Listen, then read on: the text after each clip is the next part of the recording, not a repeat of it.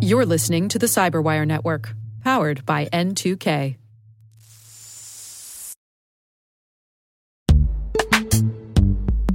And now a word from our sponsor, Netskope. Netskope is a worldwide leader in SASE and Zero Trust. Its unified platform, Netskope One, provides optimized access and Zero Trust security for people, devices, and data anywhere they go, helping customers reduce risk, accelerate performance, and get unrivaled visibility into any cloud, web, and private application activity.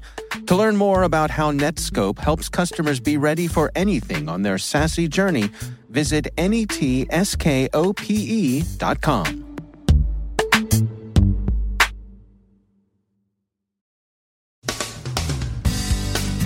Explosions at Iranian nuclear sites remain unexplained, but look increasingly like conventional sabotage as opposed to cyber attacks. The Cosmic Links gang sets a high bar for business email compromise. The Purple Fox exploit kit gets an upgrade.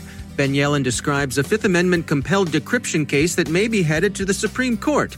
Our guest is Hugh Thompson, chairman of the RSA conference program on the human element of cybersecurity and lessons learned shifting a conference online. And a network of coordinated inauthenticity and fictitious persona is found phishing an Emirati official line.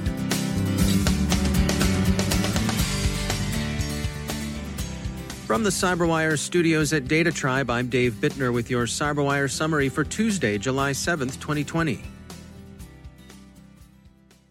The explosions and fires last week at Iran's Natanz nuclear facility and some other installations continue to remain officially unexplained. The BBC reports that Tehran says it knows what caused the fire at Natanz, but that Tehran isn't saying. It looks, however, more like physical sabotage than either an accident or the kinetic cyber attack that was the subject of weekend speculation. And whoever's speaking for the self-described Iranian dissident group, the Homeland Cheetahs, appears to have had advanced knowledge of the incident, but the putative group materialized from nowhere and increasingly looks like a false flag.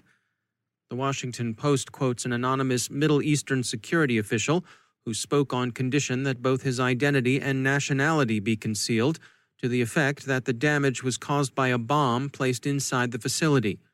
The operation, that source says, was an Israeli effort to send a message that would deter Iran from accelerating its pursuit of nuclear weapons. Agari describes Cosmic Links, a Russian gang responsible for 200 business email compromise attacks in 46 countries over the past year. Tempted as we might be to think that overworked county clerks' offices and gentle little mom-and-pop small businesses are the natural prey of the BEC scammer, Cosmic Links has bigger fish to fry. As Agari puts it, quote, unlike most BEC groups that are relatively target agnostic, Cosmic Links has a clear target profile, large multinational organizations. Nearly all of the organizations Cosmic Links has targeted have a significant global presence, and many of them are Fortune 500 or Global 2000 companies, end quote. They're also selective with respect to the people they prospect. About 3/4 of them hold the title Managing Director, Vice President, or General Manager. The gang shows a regular pattern. They use the bogus intention of acquiring an Asian company as the pretext of their request. They impersonate the victim company's CEO in an email, asking them to work with external legal counsel to arrange the payments necessary to closing the acquisition. That external counsel is the hijacked identity of a real attorney. Agari says the imposture involves an actual British law firm. Once the hook is set, the corporate mask is induced to send payments to mule accounts Cosmic Links controls.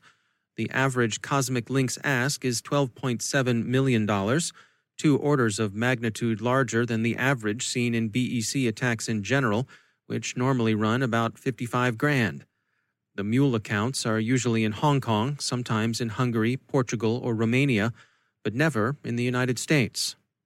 Large or small, organizations should consider the training and policies that can help protect them against business email compromise.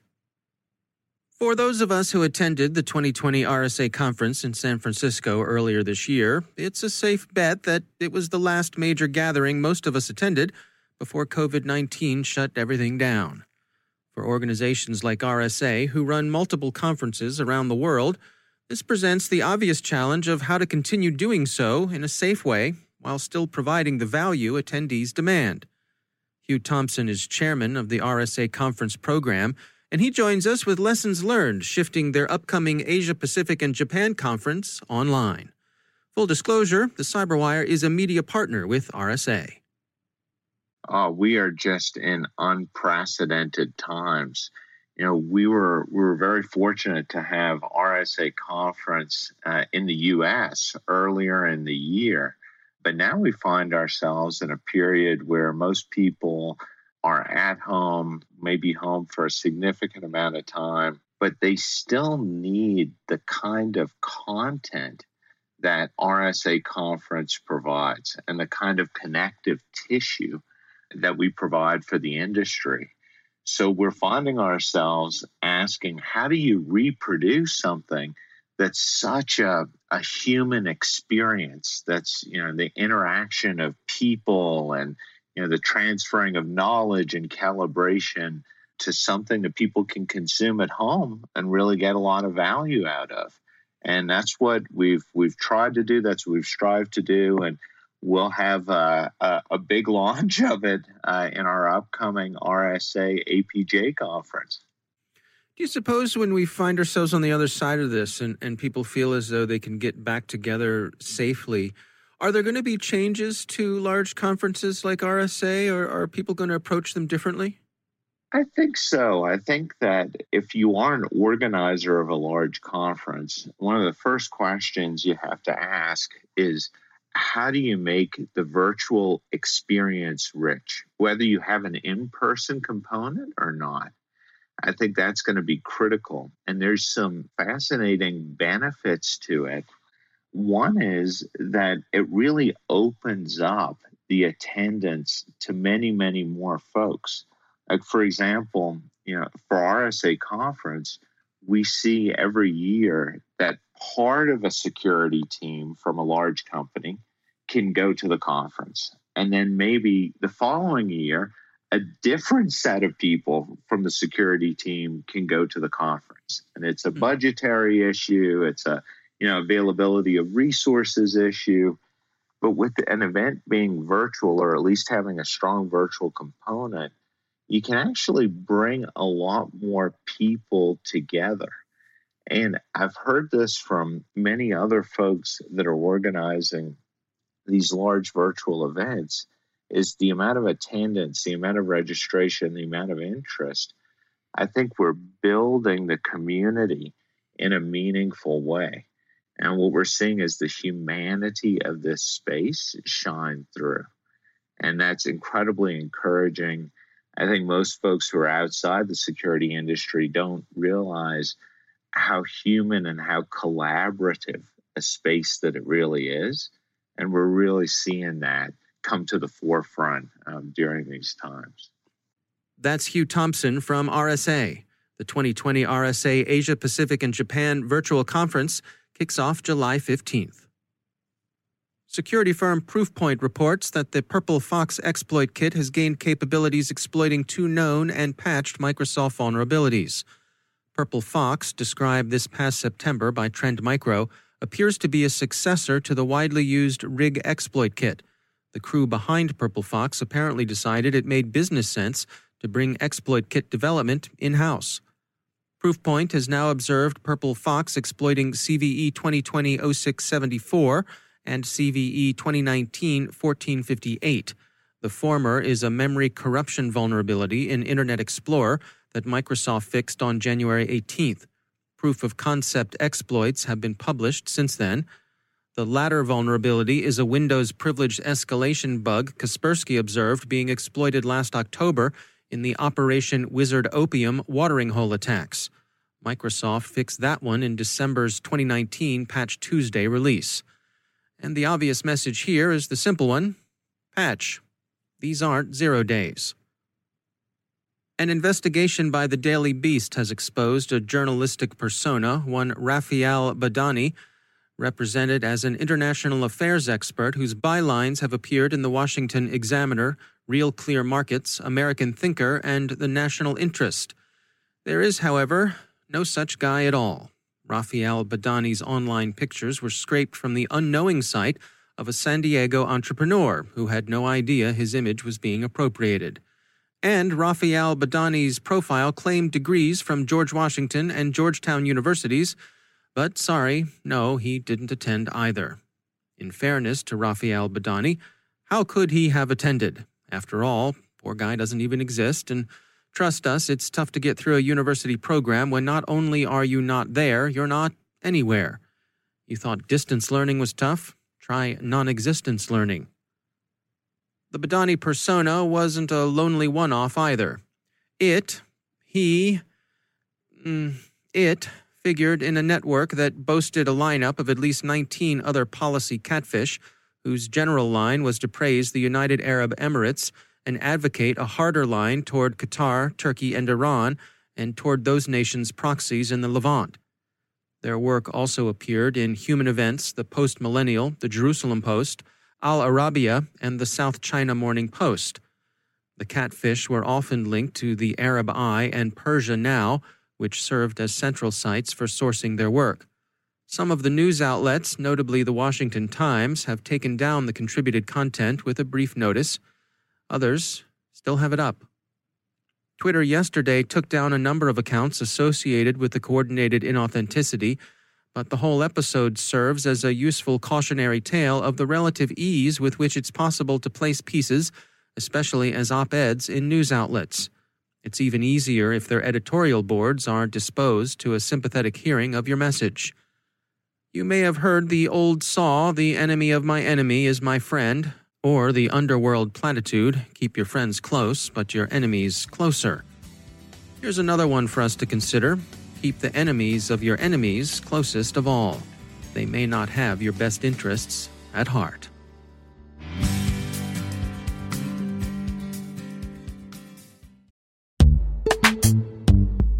Every day, your IAM tech debt grows. Your multi-generational services struggle to work together. Building an identity fabric can fix this. It makes all your identity tooling stronger and allows you to connect any app to any service you want to use, with zero coding, zero maintenance, and zero app downtime. Strata's identity orchestration platform separates the identity logic from your applications, so you can optimize existing IAM tools and manage them in a single control plane. Now, every vendor, standard, and architecture work together. In short, building your identity fabric means you can secure your non-standard apps, keep your complex access policies, retire outdated IDPs, and modernize in record time. So build your fabric with Strata Identity and get rid of tech debt for good. Visit strata.io/cyberwire, share your identity priorities, and receive a pair of AirPods Pro. Offer valid for organizations over 5,000 employees. Connect today at strata.io/cyberwire.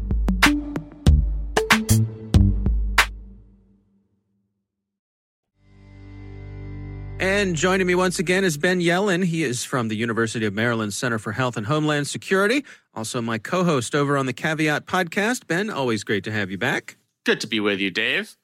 Interesting story here. This came across my desk via Oren Kerr, who's a well-known, legal pundit on Twitter. Is that a fair way to describe him? Yeah, he's a law professor at UC Berkeley. I'm a great admirer of his, even though we differ on some political issues, but he is probably the foremost legal expert in this country on Fourth Amendment and Fifth Amendment issues relating to technology.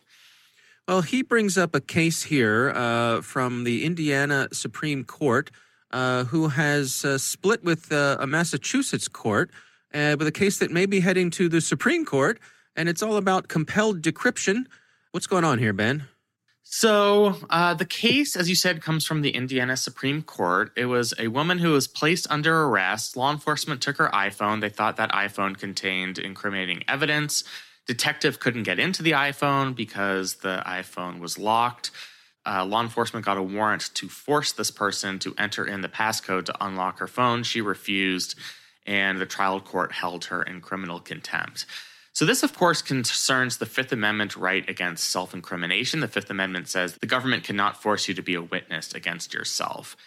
This only applies to testimonial evidence, so things you say, the contents of your own mind. And there's this related doctrine as it comes to compelled decryption called the foregone conclusion doctrine. So the government can force somebody to submit testimonial evidence if the government already knows the testimonial aspect of the act and isn't trying to actually learn anything through that compelled act. The question in these cases is what is the actual testimony being sought through compelled decryption here? What Oren Kerr has argued is that the only testimonial act involved is the person admitting that they know their own passcode. If the government is aware that the person knows their own passcode, then there is no Fifth Amendment violation because it is a foregone conclusion that a person knows their own passcode. Presumably, they've been able to open that phone in the past. There's all different types of information. You're not forcing a person to reveal anything new by compelling them to decrypt their device.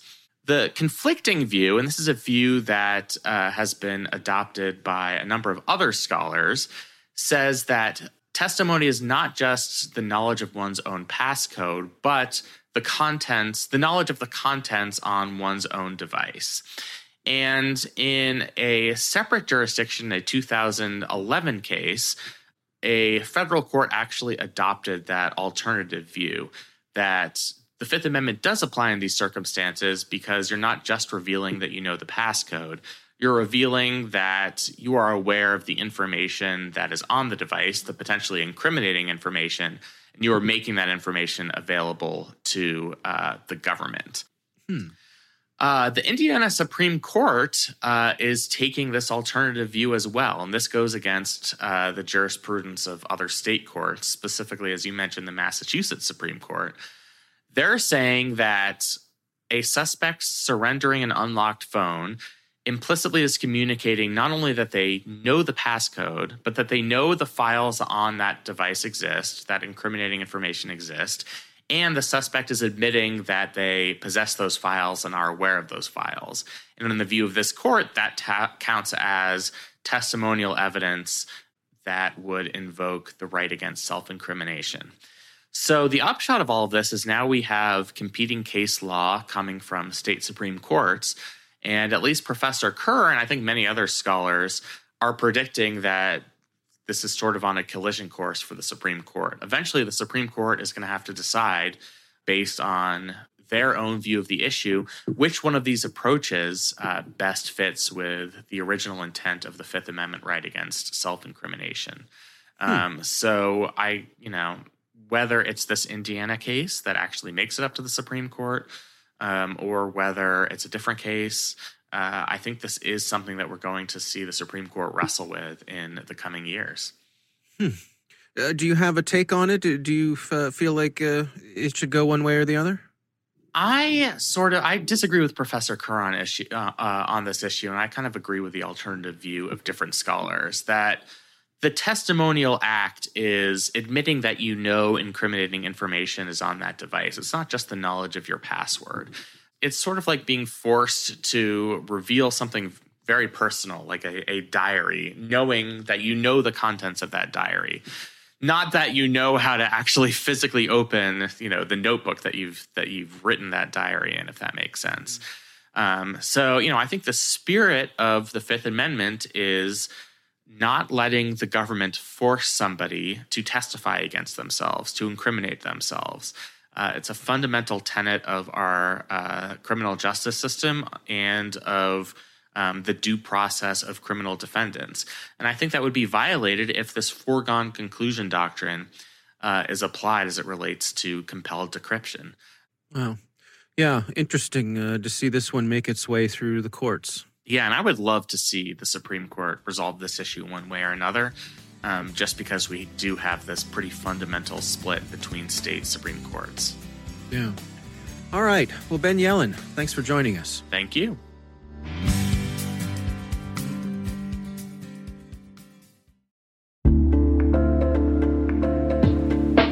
Are lengthy security reviews pulling attention away from your security program? With the largest network of trust centers, Vanta can help you streamline security reviews to win customer trust, save time, and close deals fast. Proactively demonstrate security by showcasing key resources like your SOC 2 or ISO 27001 and provide real-time evidence for passing controls. And when a security questionnaire is required, Vanta takes the first pass for you. Visit vanta.com/cyber to take a self-serve tour. That's vanta.com/cyber.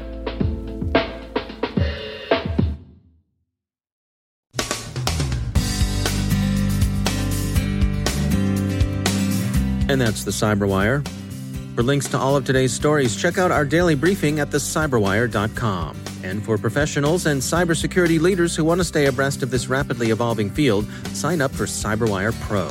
It'll save you time and keep you informed. Listen for us on your Alexa smart speaker, too.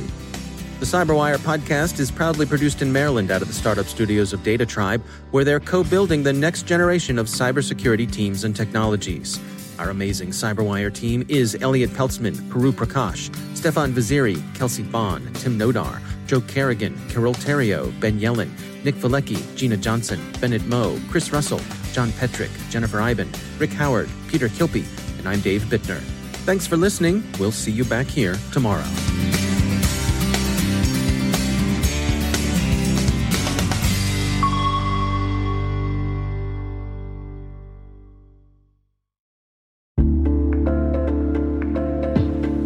Hey listeners, we're always looking for ways to improve the N2K Cyberwire network and maintain the intelligence-driven news experience that keeps you in the know on the latest developments in cybersecurity. We've launched our 2024 audience survey and would love for you to take a few minutes to share your feedback. And hey, there's even a chance to win a $100 Amazon gift card if you complete the survey. Visit cyberwire.com/survey. That's cyberwire.com/survey and share your feedback now.